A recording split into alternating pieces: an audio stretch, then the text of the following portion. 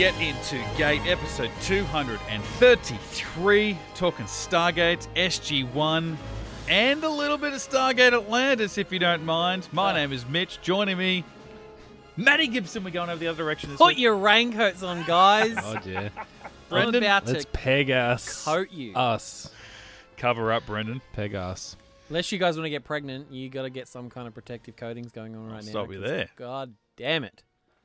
What do you say? Don't threaten me with a good time. Here we are, the Pegasus project, which I said a couple of weeks ago, looking ahead of this episode, that I had exactly zero memory of SG-1 having such a crossover element or storyline with Atlantis, because I didn't watch Atlantis. I'm watching Atlantis for the first time now. So the idea of watching this for the first time 15 years ago or you would whatever, have seen Rising. she would have blown my mind. And then saw this like a year and a half later or whatever it was. And we're like, oh, those guys. Yeah, Or 2 years McKay. later. Oh, yeah, I remember McKay from season 6 or, whatever.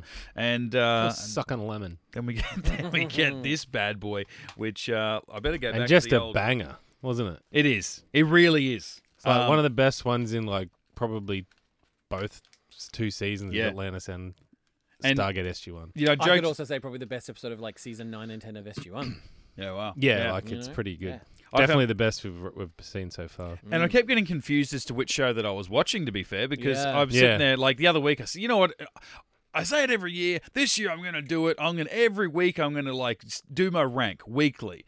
And as I'm watching this, I'm like, oh, this is clearly the best SG. I mean, we're only 2 or 3 episodes in, but this is the best SGA episode. Oh, hang on, no, it's I'm due for my It's weekly not SG. rank, actually. not SGA, it's SG-1. Oh, mate, if you want to just duck off for, Yeah. a couple of minutes and Usually just Sat- do it in the corner. Saturday morning. Yeah, I'll do that. I'll absolutely. take care So of get amongst it. All right, the old synopsis. We're back to the box set of, as we've been told to call it, in 2023. I'm pretty sure if you look on the side of it, it says box set, motherfucker.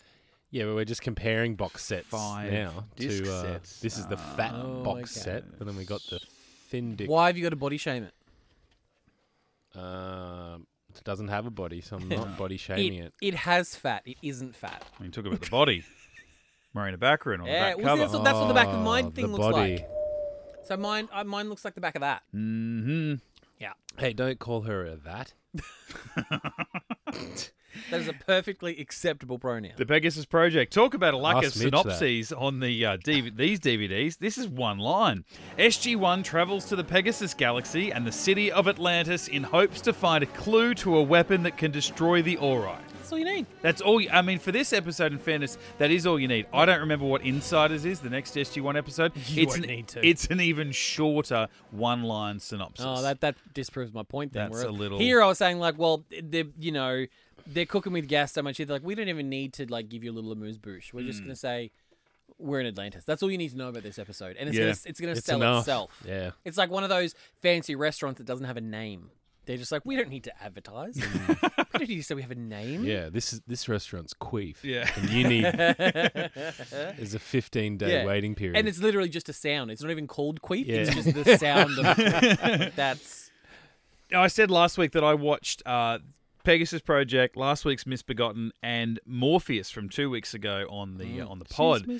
I watched them all together. A 2-hour sitting, just bang, bang, bang. And we said that they made such a little reference to the idea of Atlantis being a thing at the end of Morpheus that I watched this, and it starts off, Daniel's asleep. They're watching him like, oh, we better wake him up because he's going to want to see this. And I'm like, oh, where are they going? Oh, my God. Why would Daniel be so excited? I didn't even think about it. I'd watched that episode 45 minutes. 45 minutes before that section was when because, like we Atlantis said, was they- mentioned by they Daniel just himself. It was a glossed over thing, though. Which You it blink really and you shouldn't miss have been. it. I mean, that's an ad. Yeah. Him saying the word Atlantis is a promotion for their spin-off. what they Yeah. should have done is in this episode, the way they use the Atlantis score throughout it, they should have used that at the end of Morpheus. They should have used a little Atlantis when sting. he was, they should have seen him find it and be like, hang on, this is Daniel Jackson's storyline. This is Do you know this why? is Daniel. Yeah. Yeah, it's what he's been trying to do for years. Daniel since Disneyland. since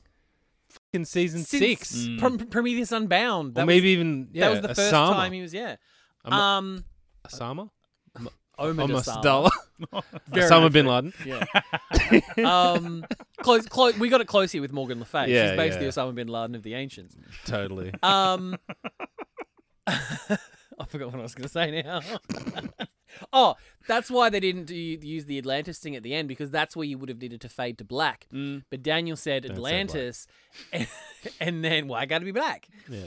And then we went to the Vala scene where she was standing in front of the Stargate, and that was the final scene of Morpheus. Yeah, but you could have had like if they'd flipped those around, and the last thing of the episode was Daniel saying, like Cameron going, "Oh, it was such a waste," and then Daniel's going, "No, Atlantis," and then the little Atlantis little push, and then fade to black. That would have got people 10 hards. Yeah. Or even just explaining it a bit more, because she said, "Oh, so you think that you need to go to the Atlantis database, do you?" Yes, that's like she leapt to that conclusion. Yeah. Instead of having Daniel explain it a little bit better. Yeah. Well, especially he could have gone, "No, Atlantis is the weapon." Yeah, It could be anything. Well, especially with, I mean, these shows were screening back to back on the same night, right? Yeah. So, like, if SG-1, if Morpheus ended with him saying Atlantis, cut to black into credits, 30 seconds later, Stargate Atlantis starts. If you had a couple of, sort of staunch SG-1, I only like the OG, this spin-off shit's bullshit, Daniel mentions Atlantis. What, you're not sticking around to see what the Atlantis episode's about? And then when it starts, you've got this weird character. Well, sure, but you've got Weir, who you will soon identify as being the leader of the expedition Atlantis. They're like, she's at the SGC. Wait. You're like, oh shit, no, I've got to watch this. That's not the blonde chick from last season. Yeah. But like, she's at the SGC. So, oh, I've got to time. Oh, hang on, Woolsey's here. Holy shit, I've got to stick around for this. Hang and on, then you come in and watch. She was in season 8. She was in New Order. Yeah. Oh yeah, right. Yeah. They used the blonde chick in Lost 7. City. Yeah. And then New Order, they had Tori Higginson. Yeah, right. Because then New Order rolled straight into Rising. Yes. Then, she was in both. She would be somewhat recognizable. Only just. Yeah. But like, what a 3 weeks of. Like, I wish that I would have had this memory, but I guess I probably needed to watch Atlantis at the time just to, because especially if SG-1 knew it was coming to its end or something. Like, this really could have been the end game. The culmination of these shows is they actually need to come together to fight off, their own respective enemies. Ironically, they're actually in world. They're only 3 weeks away from finding out they were cancelled. Oh, really? Wow. 200. When 200 aired, or whatever it was, they were like, God. That's when... They cut the cake and it's like, you're cancelled. Oh. That's when Sci-Fi went, yeah, I think we're done. Yeah. What do you see in the cake? Is there any budget in there? No, I didn't think so. You know why? You're cut. Yeah. Robert, see you're how cut. we're cutting this cake? That's because you guys are cut too. All right, everyone do a lap. Yeah, oh, except everyone you, there is cut. Don't bother, you're cut. It in this episode just really felt like, oh, this is where these shows are naturally building. Like, not that. I think, the length that the Gould lasted in SG-1 as like the dominant threat, I kind of wouldn't like to have seen the Wraith wrap up in 3, but if SG-1's about to finish, the Ori, like, they're bigger and they're worse than the Gould, but as far as a narrative, as far as an audience, like, they're not as cool as the Gould. The Gould are they're the no Ori has come along and been bloody Apophis. No one's coming close to that gold guy, right? I don't even know their real names, these guys. No, so why would I care? Exactly. Well, until Adria shows up, then it's a different story. Well, but we're talking about the priors mainly. Yeah, absolutely. You're not like, we know Big Pete. We know Cliff. Hey, Poff Daddy. Yeah, Puff Daddy. We know them all. Actual Apophis. Yeah. So like, it just felt like this, Atlantis was going to help SG-1 wrap up. These teams are going to come together, and then maybe Atlantis goes off and has its own Ori phase where they get another new bad guy. Or maybe the Wraith don't, but they came together to stop the Wraith invading the Milky Way and destroy the Ori at the same time, but then the Wraith is still, infesting around the Pegasus galaxy. So it's funny because when Atlantis was conceived, there wasn't supposed to be any crossover. We talked about it in Rising. One of the whole reasons, like Brad and Rob, what they talked about was they didn't want to have another team running around the Milky Way galaxy, because then when the end of the world happens, people are going to go, where's SG-1? What are these f***tards doing? Same way in all the Marvel movies. We're like, well, where are the Avengers? Why aren't they here fixing this? This kind of makes you know why. Yeah. So there was never supposed to be any sort of crossover connectivity. I don't know if it's because obviously when it was conceived, RDA was still on the show. He was the general in season 8, and then obviously now in season 9 and 10 of SG-1, they've had to rejig things up, change storyline. Now we're dealing with the Ori, because I often wonder would the Ori storyline ever existed if Jack O'Neill had stayed on the show and they didn't have to do that sort of soft reboot to quote unquote Stargate Command in season 9. So I feel like this was very much a natural progression. But yeah, Atlantis was never supposed to have any contact with it. They were supposed to be completely separate, kind of like what they do with Universe. I was going to say, is that like the gamble that they then took, going, hey, we were going to do that, we didn't. Now, well, they kind of did in season 1 because they didn't have any ZPMs. Yeah, and then obviously Earth couldn't contact us. We couldn't contact them until the end of season 1. Because by the end of season 1, it's kind of But now it's like we've got a second Daedalus class ship. It's rocked up here, but I love it. I'm so glad they did because And you know me, I'm a Star Trek nerd. No Star Trek crossover was ever as good as this episode of SG-1. Oh, no way! Preach. And this season, I don't actually think this is the best crossover episode. Oh, I think I know the one you're thinking of. Yeah. I don't. No, you don't. That's fine. No, I'd take this one over that one any day of the week. They're both awesome. Only because you know awesome. why I prefer this one over that one. I mean, I love this one. Yeah. There's an important person missing from the one you're talking about. Yeah, that I can't deal with. Although it is weird that there's no Ronan and Taylor in this episode. You get Weir, you get McKay. Yeah, there's a lot of people to write for, isn't there?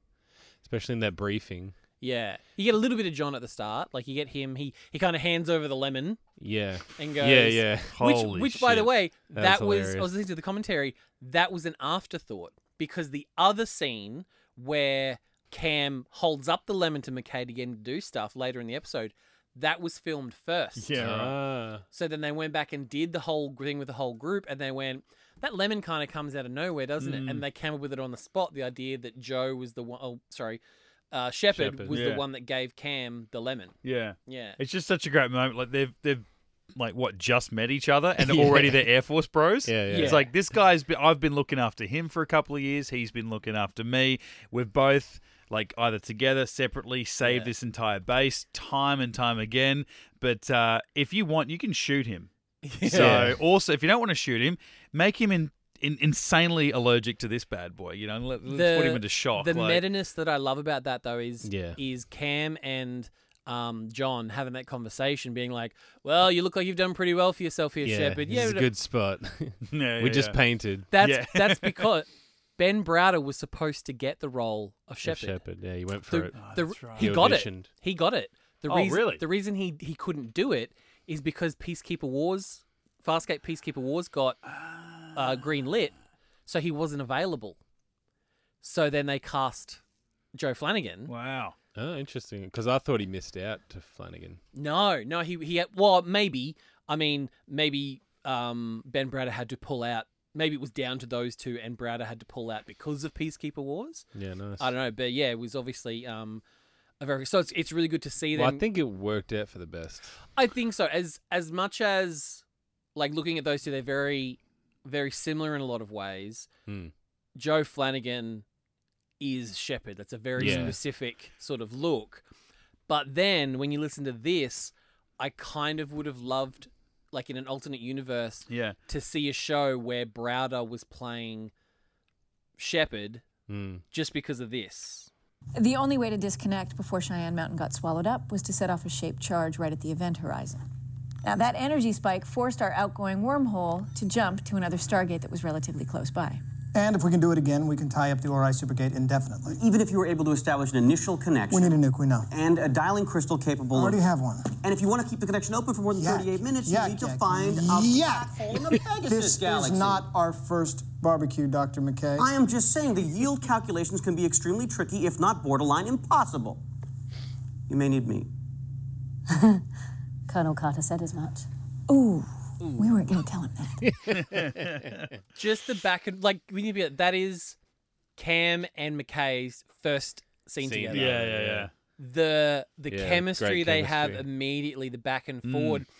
I feel like Shepard kind of, because Joe is kind of that surfer bro, skateboarder bro, Bit more chill. he's a little more chill about it. He's just like, yeah, whatever. Whereas Ben Browder kind of gets into it, like gets irritated by him and he's already petty with him. He's probably already heard about him. His Yeah. reputation. Yeah. Carter spent the last 2 weeks telling him about it. Yeah. Like, but also, like, you say that alternate reality stuff. That's what was going through my head before you said that. Was it would have been too deep of a cut and forward thinking, even on a meta referencing level, to have done it last season in that. What was the episode? Ripple Effect. Ripple Effect. But to do it now, if there was another episode down the track where there was another sort of, we're running into alternate SG teams of some description, and they ran into another SG-1, and Shepard is leading SG-1, not Joe Flanagan as Mitchell, but Shepard was leading the team. Yeah. And they got like, Shepard, what are you doing? Where's Cameron Mitchell? And they're like, what? The guy over in Atlantis? Why, he's over there? As a reference point to the people that know that behind the scenes. So, because I didn't know that either. I knew that he was in the running. I think I was in the same boat as Brendan. I thought that he just maybe I'm misinterpreting sort of the stuff that I read and the interviews and stuff I've heard, but I think it works out better because they end up reuniting with Claudia Black anyway, which absolutely. I mean, those two they kind of get closer as it moves on, but it's I wish they have had more scenes together. By themselves. Absolutely. With that, because it feels like Vala's just attached to Daniel's hip, unnecessarily. Even in this episode, it's like, what is she here? What is she? She doesn't need to be there Yeah. at all. And they even on the Odyssey they fly in. Daniel stands in front of the captain. Did you notice that? And then they're all in front of the viewing screen, or it's a window. I don't know what it is. Oh yeah, it's just a window. And that's the captain's first time there too. Yeah. So he's like, "Thanks for blocking my view." Well, now we've spoken about this before. Like, obviously, there's the whole, Weir and Colonel. What's the guy, the captain of the Daedalus, the commander? Caldwell, yeah. There's the whole thing there about, who's in charge and all those, all that kind of stuff. And we've spoken about it before, even with Prometheus and that kind of thing.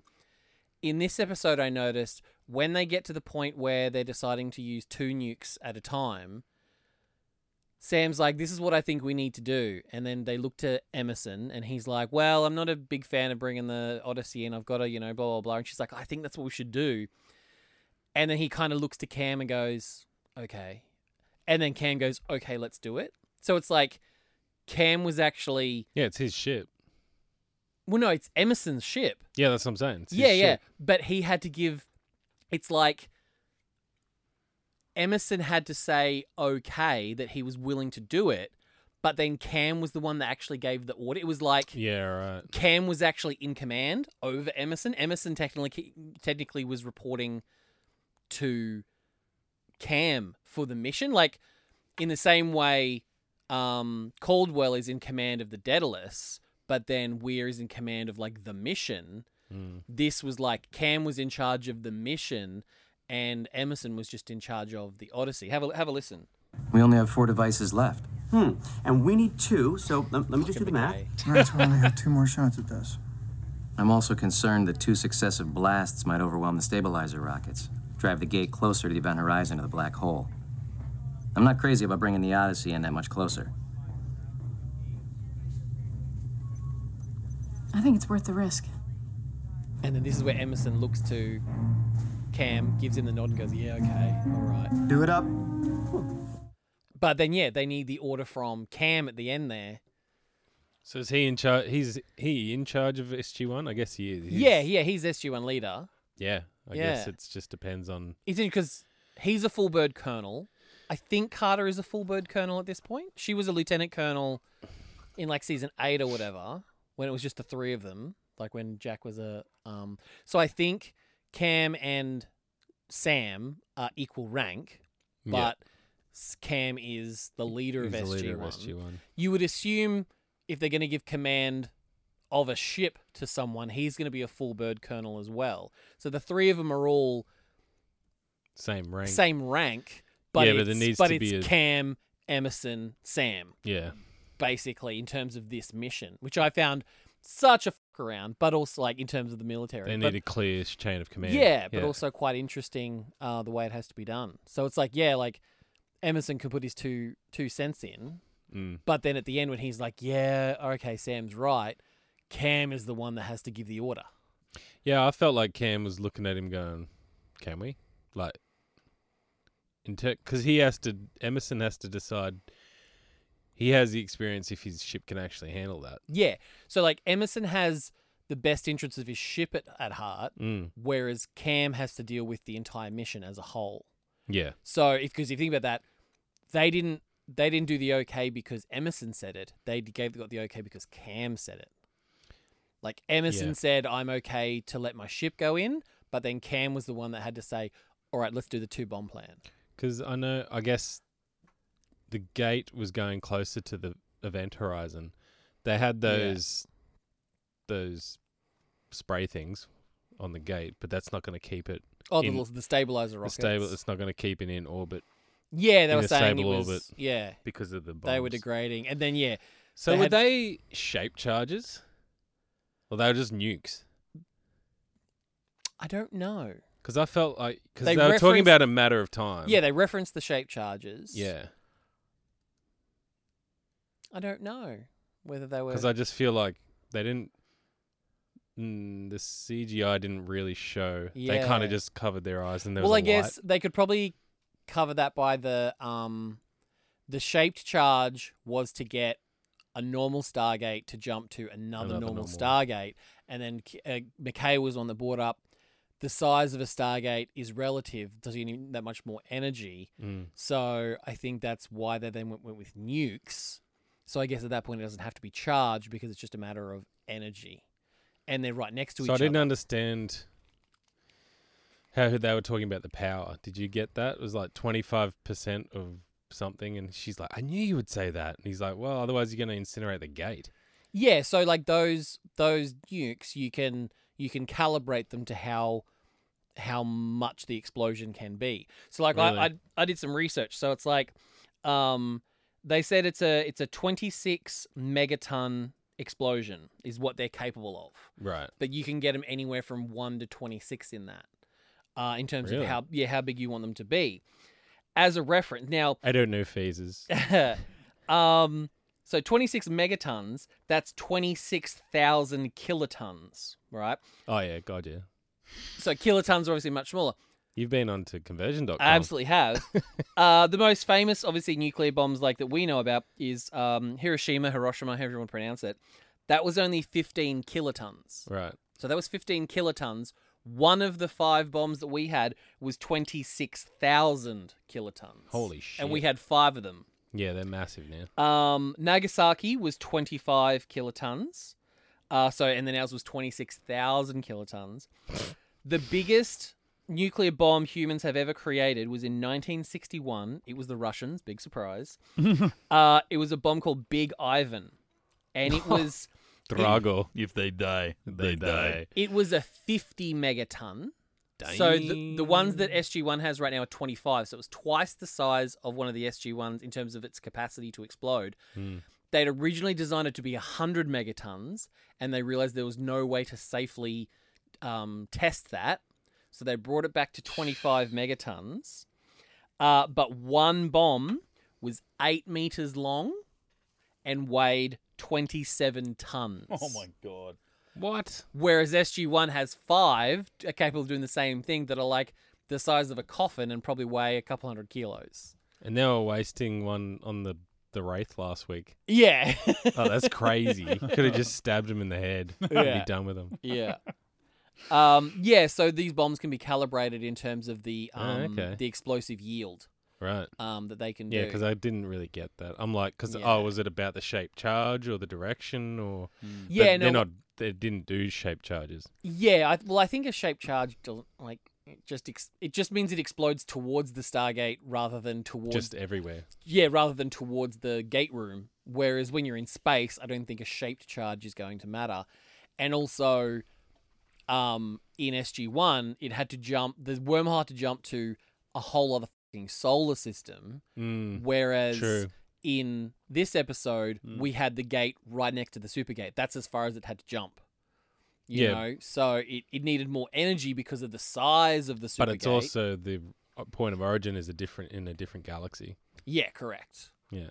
But obviously energy can just, that doesn't matter, like, as far as energy traveling through the Stargate. Like, it doesn't lose anything traveling through the Stargate. Yeah. But those explosions, they had to calibrate so they didn't destroy the Stargate as well. Yeah. So that Supergate's just going to sit there open to a black hole. Yeah. And it means, the Uriah can't use it. So can they puddle jump to the Milky Way then? What do you mean?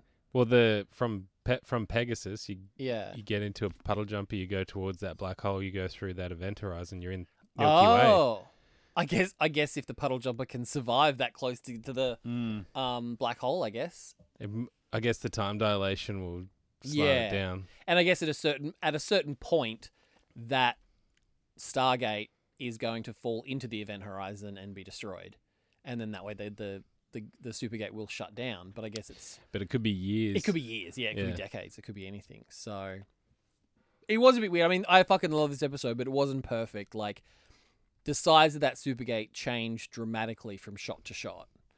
Like, if you remember back in Beachhead, each one of those segments came through the Stargate. Yeah. There was no way those motherfuckers were fitting through. Yeah. And then in Camelot at the end of last season, each Ori ship had to come through one at a time, and they basically took up the entire width of the Supergate, whereas this thing's doing hot laps over the top of it in certain scenes, but then right at the end when there's that awesome bit where the Karush takes it out, it's suddenly almost taking up the entire Stargate. So it might have just been a up in terms of perspective, and we couldn't sort of tell from the screen, but true. The size looked very, very different from shot to shot. Yeah, definitely. The Alkesh, I was actually surprised the size comparison compared to the gate, because I'm like, damn, that's huge. Yeah. Because I don't feel like, if you think about previous episodes, Alkesh compared to a cargo ship, like that's like pretty massive. They have those same size windows. Yeah, and that's it wasn't it. that different. I didn't think. Imagine if in that kick-ass episode I love back in like season 4 or 5. Remember when they were with Jacob and they had to beam the mine on board the cargo ship, and Serpent's Venom. Oh, that's it. Imagine if they were in an Alkesh instead, and they had all that room. They emptied out an Alkesh and just had we have so much room for activities. Yeah. Then they would have had so much more room to defuse the bomb. Exactly. Yeah. I missed which Stargate they were talking about when Teal'c, and they said, cloak. And so he cloaks and like, get really close to the Stargate and you'll be able to cloak it too. And I'm like, that thing's fucking massive. There's no way that ship's got enough power. And then I see they're like a tiny actual size star. I'm like, right. And then 2 minutes later they're saying, wow, just you cloaking that Stargate is like draining your power like crazy. So you got to turn off all non-essential. And I'm like, that never would have happened. Clearly him. Well, they can beam an entire building out. Yes. Into space. Yeah. And then Teal'c had to go radio silence, and then SG-11 almost killed him by contacting him and being like, can you do the thing? Can you let them... It was like that, the Two Towers reference all over. Remember when they did that in the episode... at the SG-1 episode where he's like, the Twilight Bark. Oh, no, Lord of the Rings, where they light the thing. It was kind of the same. We're from the Pegasus Galaxy, contacted the SGC, who then contacted SG-11 in the Milky Way Galaxy, who contacted Teal'c in the Milky Way Galaxy, who then contacted back to the Pegasus Galaxy through that open wormhole. Yeah. That was cool. To tell them that there was a Wraith ship on its way. And that, I think, just trying to work out that, I just kept forgetting where everybody was. Yeah. And because I'm like, they can, they have to be in the same No, they haven't, because they've got an open worm, but they get relayed. Right, okay, now it makes sense. But all of a sudden, like, there's just amazing visuals on my screen. I kept forgetting to take it in because I was trying to work out. You're trying to the work pathway. out whose episode this is. Yeah, as well. exactly. Yeah. I honestly, every 5 minutes, I think that I thought that it was a different show. I just sat there and just enjoyed the shit out of it. Like, I didn't write so too many good. notes. I just haven't sat there and enjoyed a Stargate episode like that long. I don't think I have either. And then there's amazing scenes where it's just Daniel, Vala, and Weir just in a room just talking. Well, I mean, I wasn't going to say there that. was an I mean, ancient. sure. Yeah. I mean, they were good too, but I just, early on, I'm like, I just miss seeing Carter and McKay bicker. Yeah. Like that round table shit. And that like, was nice. they She's just like, picked- McKay. Yeah. Like, it's like so good. Yeah. It was, and I thought, if you only watch SG-1, that's the McKay that you remember. Yeah. He hasn't changed. Whereas if you watch Atlantis, you go, no, I like him because he's like that. But if you're only watching SG-1, you go, yeah, I still hate this guy. Like, Yeah. it worked. It worked whether you only watch SG-1. It works if you Yeah. only watched Atlantis, I think. It's just a great then he's- crossover. He's so weird because he comes over and he tells her about Grace under pressure. Yeah, Yeah. And it's kind So of good. It's kind of sweet, but then he makes like, it real ew. sleazy at the end. I was And- naked, wasn't I? Partially. Yeah, partially. And then he just partially. fucking checks her checks out. just gives her the up and down as he's walking away. And to their He's like, mm, to their credit, I have like, something with dumb blondes. Like, yeah, the show has had a problem with stuff like that. But to their credit, it's like at no point did Sam at all find that charming ever. Which Yeah, I'm yeah. glad. I'm Yeah. glad. I'm glad they didn't try to. Sam kind of just went, like Which, she was. you know, like, while aside from the, you were partially naked, like, he was doing his best to go, no. Like, me imagining you in the situation actually kept me alive because I needed your intelligence to help. Yeah. Even though it was my own intelligence, I needed someone who could think as well, if not better than me in that situation, who's had experience, and to unlock that in me. So on a purely intellectual, platonic level, you helped me. And she's like, But also I'm a "You creep." But she did also go, "Oh, Rodney, that's really nice." yeah. And then he stared too long. She's like, "I was naked." The wasn't more, I?" the more that he talks, she's like, yeah, but it's going to be too good to be true. And I love Like, the fact what that he was I wearing? specified Yeah. partially. Yeah. Like in the Yeah, same way yeah. when he was having that fight with Weir in her office. And she's like, "You blew up a solar system." He's like, 5/8. yeah. You know? There was, remind me, I saw a meme. You're telling me Julius Caesar, who has been dead for well over 70 years, made this salad? And the comment's like, technically you aren't wrong with that number, but I just hate it. Like, yeah, Julius Caesar has been dead for well over 70 years. Oh, well over. Yeah, but it's like, really? Really? So yeah, I feel like Rodney's doing that. He's like, I was naked. She's like, I was naked, wasn't I? Partially. Yeah. Partially. Partially.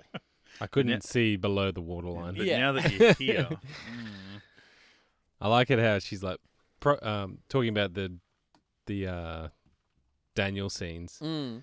How the ancient who was hiding as the hologram. hologram, Gannis Lal. and she says the Proclarush Taonas was destroyed because of the sun. And he's like, "Yeah, I know that. I've been there." Yeah. Thank you. It's like fucking so good. Nice callback to Lost City. Yeah. Just like such nice little touches. Yeah. But he just couldn't leave it alone. Mm. You know, she just gave him the answer. Yeah. He's like, because I've forgotten that he said, like, before this rewatch, I'd forgotten that he said Elizabeth tried to ask already. Yeah. Yeah. And then even as they're walking like, down the stairs, she says it as well. I Yeah. asked. Blah, blah, blah. Mm. Yeah. Yeah, we checked, but there's nothing for that direct translation. Yeah. And then once Vala's like, just ask Daniel, which I was kind of like, just do it anyway. Because Yeah. he actually, the way he worded his question, maybe we wouldn't have Yeah. worded hers like Maybe that she didn't either. say, "Oh, in Old English," and blah, blah, Yeah. blah. You know, she could have just said, find me a planet called, Proclarush. Vegan Bray. Vegan Bray, Castiana Sahal, and Vegan Bray. Yeah. So Yeah. so we'd already been to Vegan Bray. That's where we were in Morpheus. Yeah. So yeah, it was just Castiel and Sahan. And she just gave him those. Yeah. And she's like, now can we drink some champagne? He just couldn't let it go. And then the bit that I always remember about this episode is when Morgan Le Fay just looks directly, you got your answers, Daniel Jackson. Yeah, And trust you you're have your like, answers. whoa. Yeah. Which you find out later on, he doesn't. She gave him the addresses to those two. Don't spoil it. Yeah, no, but I'm not going to go any further. But she's like, you have your answers. Not really, because the answer that he actually needed is what she said at the end, right as she got pulled away. Yeah. She's like, it's not, and we'll talk about it when we eventually find out what she was going to say there. But yeah, she didn't actually give him the answers. But like I was saying back in Morpheus, we sort of touched on it. I would really like to know when Daniel got on her radar. Like, has she been watching them the whole time? Was it the fact that when they went to Vegan Bray. Maybe she's been keeping an eye on Vegan Bray because of what happened there where she had to go and do the runner. She obviously didn't help anything there in terms of what was going on there. Yeah, she was happy for Daniel to die. Yeah. So then it's like, was it only one? Or did she send the hazmat team? Yeah. Or it's like... maybe that's my answer. Is she only in the Pegasus Galaxy? Is she not looking in the Milky Way at all? And it's only because they got to the Pegasus Galaxy that she was like, oh, I'm keeping an eye on you. But she... Well, she knew Daniel. She knew Daniel. But it's like she also knew about the threat of the Ori, and the Ori are no threat to the Pegasus Galaxy at the moment. They're only a threat to the Milky Way. So, yeah, I would have loved to have spent more time understanding all that. And obviously more... Well, yeah, I don't think the writers know because they're saying that the Ori are in their home galaxy. The Ancients are in Milky Way and Pegasus. So it's supposed to be on a higher plane of existence and not geographic. Yeah, that's right. And then also it's hinted at in this, because obviously they didn't... Like, they set up very quickly that Morgan Le Fay was an enemy of Merlin's, and then very quickly in this episode they say, she's like, well, that was, that was 10,000 years ago. 10,000 years ago. Like, Yeah. You used to not be friends with Apophis, and then you guys were friends for a while. Like, she's just like, things change, and then just move on. And I was like, oh, okay, all right. So, yeah, I definitely would love to know more about Morgan Le Fay's past. I think that was a missed opportunity to find out more about her. And then... But I love that actress, too. She was in... Life as We Know It, a really short-lived show with the guy from Is she English? Never Back Down. No, she's Canadian. Yeah. She played Ozzy Osbourne's daughter. What's her name? Kelly Osbourne. She played Kelly Osbourne's mother in a show called Life as We Know It, and then Craig Ferguson was her father. It's a good show, but weird. Yeah, I like that. At the same time, there's a Wraith coming to get us in Pegasus. There's an Ori ship coming to get Teal'c. Actually, that's the only thing I was disappointed with. I'm like, why isn't Teal'c here? Yeah. Witnessing Atlantis too. You work just as hard, and the Vala's here, which is annoying. Yeah. But then, like, it's obviously a good reason. But you could have had Braytak or someone. Yeah. Actually, that would have been... Yeah, but I think exactly. Kind of cool. Teal'c was low-key the hero of this entire episode. Oh, yeah, he basically single-handedly destroyed both ships. Yeah. Yeah. Without even so much as cracking a smile. Like, at the end, he wasn't like he's went, they're like, good on you, Teal'c. The only thing he didn't do is just listen to McKay and go, or whoever said, get the hell away from Carter. Carter. Yeah. Get the hell away from there. And he just goes, just going to see what happens. And then like... slowly goes away from the Stargate and then shoots up. Oh. Dude, so good.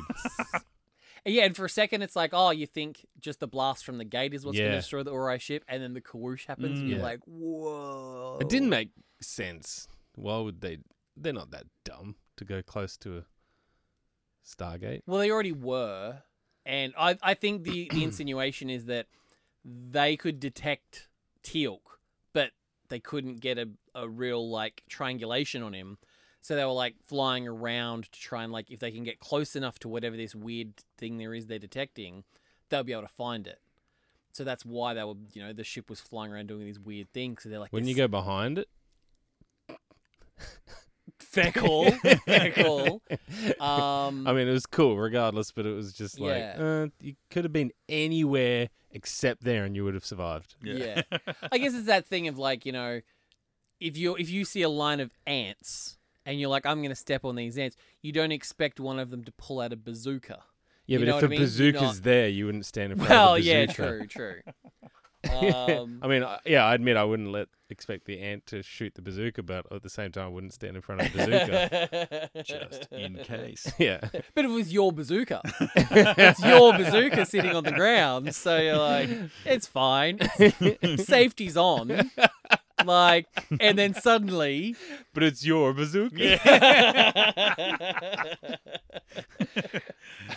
The shit that I really love is when it gets real nitty-gritty into details, because that's my jam.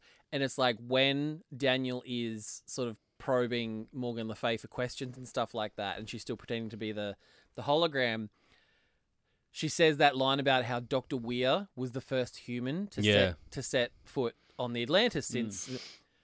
Well, if you go back and watch Rising, that's not true, Ellen. Colonel Sumner was the first one through.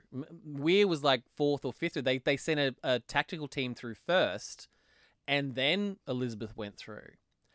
But then a few months later, in Before I Sleep, she went back 10,000 years. Yeah. So she was the first human to set foot on the Atlantis base after the.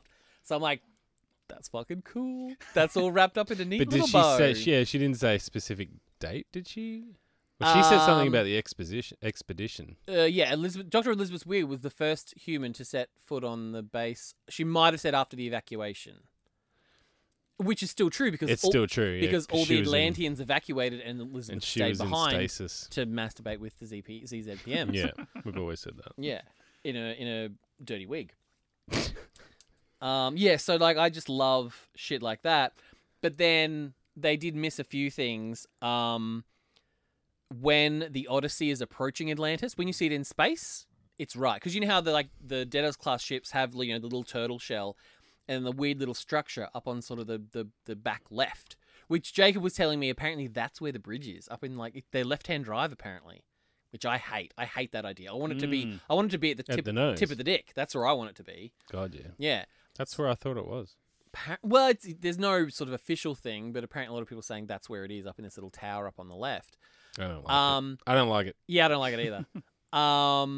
So you see it like that when it's in space, but then when you cut to the scene where you see it like flying through the clouds approaching Atlantis, they've mirrored the image. So that little tower thing is now on the right-hand side of the turtle shell.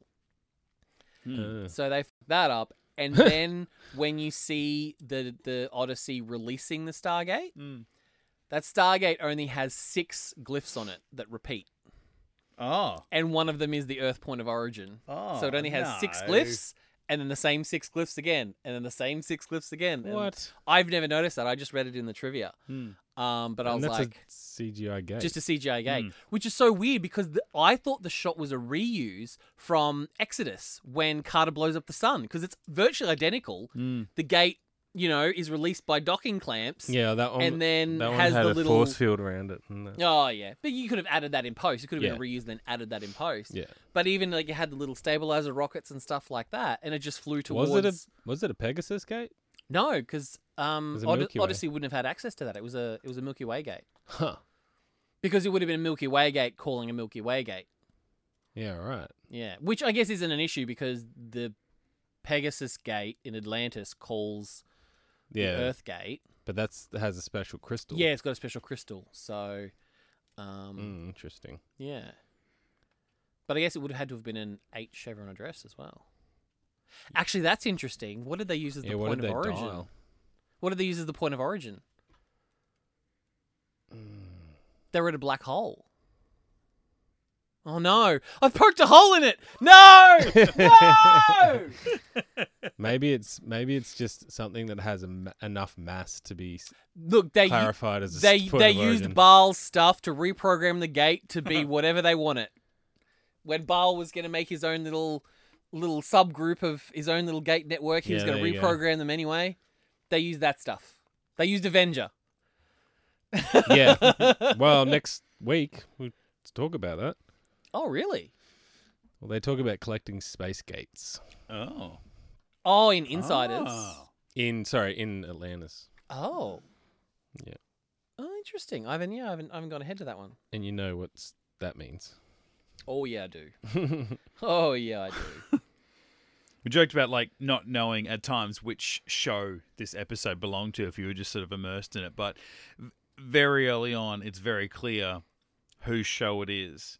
Because I don't think I've ever seen the Atlantis staff, crew, whatever, all dress up as much as they did in this episode. Everybody's wearing their official We wear. had a jacket zipped all the way up. She's got a big Atlantis patch on her wasn't running around in a red turtleneck. Oh, Yep. yeah. Good point. Everyone's wearing what flag, what country they're Imagine that. That would representing. be like SG-1's coming. It's like, holy shit. That's what I thought. They're dressed like the B-boys are coming over for dinner. It's just like, where guys are on here. Fucking SG-1, man. Roll out the carpet. So, I'm like, oh, that's kind of cute. It's like good. These guys are getting the bigger budget. They're the sort of they're the new guys in town, sort of thing. But also, it's like, oh, legacy blokes over here. Yeah. All right. Well, it was also too William Waring, the director, in the commentary. He said this was he's never shot for. I believe he said he's never shot for Atlantis before. This was his first time. So he's like, he shot it a little differently. Like, he used a little bit wider angle lens. Yeah, right. And he filled it more with people and did those long, like, there's an amazing long shot where, you know, my favorite trio, Daniel Vala and Weir, like, they walk down the stairs and come around the corner and walk down to the hologram room and all that kind of stuff. And he's like, William Waring was like, well, you know, it's a big giant set. It's beautiful. You know, you populate it with all these people. So it looks like busy and full, and so obviously, adding all people in does there. look different to an Atlantis episode. Yeah. Yeah, it was beautiful. Like that shot we were talking about before where... Did they paint the set? Because it looks kind of different. It looked the same. I know there's a joke later in the season where they talk about that. Well, no, Shepard said it. Oh, no. I know there's an actual joke later on about with The Return, like the mid-season finale. Oh, yep. There's a joke there about painting and stuff, but it looked the same to me. So maybe it was just the way it was shot. But that scene, I've never seen that shot before. The spot where Cam and John were sort of standing on that little knobbly sort of bridge bit, looking out over the. We've never seen the Gatrium, from that angle. Yeah.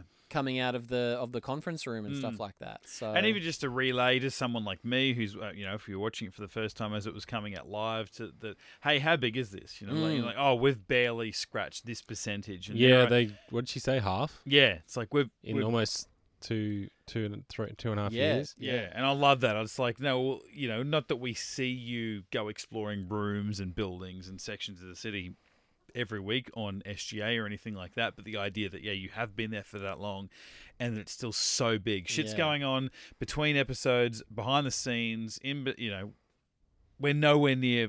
We may never do that. All the systems that are in place, we may never figure all this out in our lifetimes. And actually, that just reminded me. I forgot about it last week. So obviously, there's the balcony scene where it's Weir, Vala, and Daniel, it's the dream team, out on the balcony having a chat.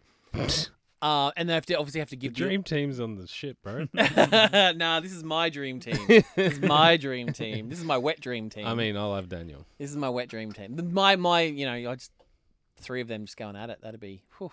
I mean, I'd watch it. Yeah, absolutely. Just Weir brings in a ZZPM as well. It's actually a 4-way. John.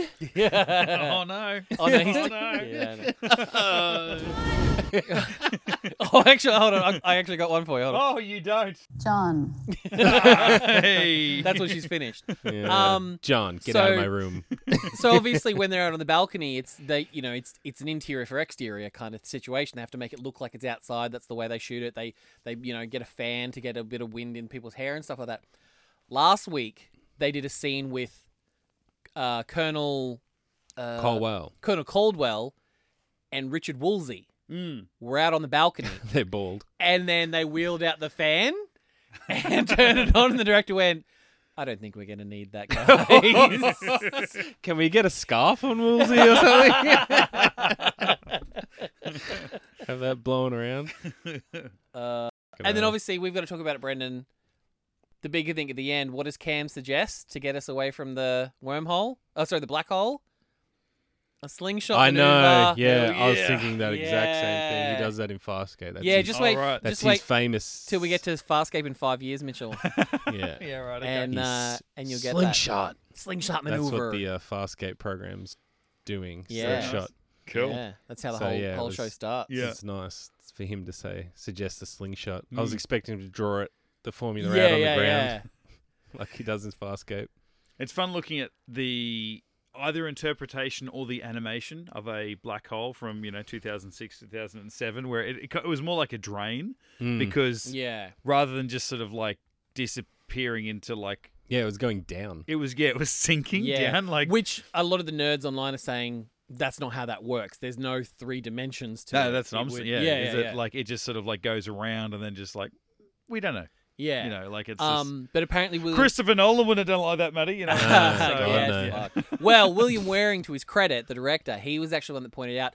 Apparently, in the past, like with the Replicator episodes and stuff like that, they made the black holes white or whatever it is. William Waring specifically requested that it had a blue tinge to it because apparently the science behind it is in terms of the way humans perceive like the visual spectrum or whatever. Blue light particles or whatever are actually the last things to be destroyed by a black hole or whatever. So to the human eye, black hole accretion disk, obviously we can't see the black hole itself, but the accretion disk should be predominantly blue because that's the last things that are being destroyed by the black hole, apparently. From what our eyes perceive. Yeah, right. Yeah, from the human. Like obviously a dog would see it different. Obviously I've been talking a lot lately about and Asgard would see the red or the yellow. Yeah. I've been getting all my information from TikTok lately. Apparently there's this new thing because dogs and cats see in different spectrums. There's filters that can do that on TikTok for you, and it's like if you buy a dog like a red ball and like throw it in the grass, we as humans can see the difference. Dogs see it all dogs see it all as the same color. So it's like you actually might be better off buying your dog a yellow ball for the green grass or whatever. But then apparently with cats, they've been putting them in rooms where, like, you know how you can get like your LEDs and stuff now that change color? Yeah. And they're putting them to blue. And apparently cats are like losing their minds because that actually shifts better to their light spectrum. So they can see everything so much clearer and better. So it's like if you're in a room with your cat and you have blue LEDs, suddenly these cats are getting like real like up close to their owners and like rubbing up against them. Really? Like, oh my God, I can see you for the first time. Wow. Yeah. I don't know how much of it's true, but it's fun to watch when you're lying in bed at 11 o'clock. Just, doom scrolling. Hang on, these aren't the pussies I was looking for. Google, you should know me by now. Damn algorithm. Before we go, there's a couple little bits of audio I need to play. One is this, just because I need to jerk off to something later, so just play this for me. I love it so much. It's a little long, but I'll need that time. I do. I mean, I understand the fine line you have to walk. And I realize the risk you're taking just showing yourself. But I'm sorry, I want more. You can pass it on to your friends as well. Yeah, I know you're listening because I am getting sick of hidden clues and cryptic messages. And Merlin was right that the Ori are a threat. But not only to us lowers, not only to the billions of human lives throughout this galaxy, but to your own existence. Because when this war is over, then every soul that's left alive is praying to the Ori, feeding their need to be worshipped. You know who they're going to come for next. I won't pretend to know what that war will look like or on what battlefield it will take place, but then I won't be alive to see it. Oh, Yeah.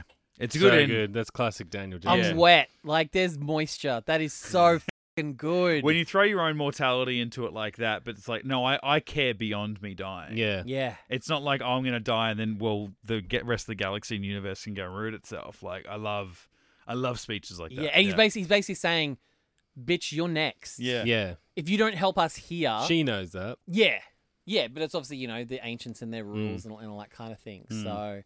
and then it's I love it how he's like, and I know you're all listening. Yeah. Like, we know. You all know me. You've all seen me naked. You pervs, yeah. And then I love the fact that, the devastation at the end where he convinced her. He talked her around. She went to help and they yanked her away. Yeah. And just that deflation where they're all just like... And then Daniel's like, she's like, what are they going to punish her? I don't know. Yeah, you do. Yeah, you do. Don't pretend you don't. He just doesn't want to feel guilty that he killed her. Yeah. Yeah, absolutely. He could have just walked away with those two gated dresses and been happy, but yeah, he killed her. I'll come back and ask you another day. Yeah. Yeah, she's off in the Oma Dasala room now, Yeah, basically. totally. She's fighting with Anubis as well. And then I feel bad because this episode was written by Brad Wright, the almighty powerful Brad Wright. I gave Cooper a lot of shit for it the other week with his liberal use of the term literally. I feel like this one's not too bad, but I feel like I'm not being fair if I don't bring it up. Okay. Against a gravity well this strong, they've literally got the higher ground. Like, I get it from a gravity point of view. Yeah. But that's still figurative, isn't it? Yeah. I wouldn't say that's literal Well, high I guess ground. it's relative. Yeah, but it's like, if I'm standing at the bottom of a hill and you're standing at the top of a hill, we're both still... On a hill. On a hill, in the same amount of gravity. I have the high ground. Yeah, but we're in the same amount of gravity. But it's like, if I'm at the bottom of the hill and you're at the top of the hill, but you're in 10 times more gravity than I'm in 10 times more gravity than you are, do I suddenly have the high ground? Or do I have literal high ground? Do I have When she said that, I just kind of let that one go through to the keeper. Yeah. Because I was just like, look, I should have left it. Yeah. But I just thought to be a little more impartial, I just had to bring that up. Respectful. Yeah. Yeah. No, yeah, she didn't have to say it literally. Yeah. She could have said relatively. Yeah. Everyone knows time and gravity and space is relative. Carter loves to talk about relativity. She loves it. So. Yeah, she shouldn't say literally. Yeah. And then the other thing I had was in the scene where Cam like first sees the accretion disc and he's like, "It's cool," which is cool. Yeah. He actually spikes the lens twice in that scene. So after he has the face-to-face with McKay and goes, which is cool, and then kind of turns and rolls his eyes, he's supposed to be looking towards Emerson back on the bridge, but he totally spikes the lens and kind of breaks the fourth wall as if he's looking at the audience going, McKay. And then he goes and stands behind Emerson to Sam, and then she says something, and then he looks back across and spikes the lens again. Oh, no. It's like, oh. He's watching too much David Brent in the office. But yeah, love it. So good. 10 out of 10. Yeah, that's the only plot hole is what's the point of origin from that black hole, which kind of is shit. But maybe you're right. Maybe they used some. Maybe they figured out how the Ori did it. True. Or what? No, there was a planet near the black hole. Was there? Well, that's where the planet that Vala was on. That's what I thought. Then they used that gate as the point of origin. The planet Vala was on? Yeah, in the Ori galaxy. It was like supposed they were going to destroy that planet or something. Yeah, but we're not in the Ori galaxy in this episode. We're in the Pegasus and we're in the Milky Way. Yeah, but that's what the Ori used that planet as the point of origin to get to the Milky Way. Oh, so you're saying the black hole in the Pegasus galaxy, there could have been a planet there. There could have been. Yeah, right. That'd be convenient. Very, very convenient. Yeah, because obviously the Ori would have forcibly destroyed that planet to create a black hole, whereas this would have had to have been a naturally occurring black hole that they know had a planet with a Stargate address on it.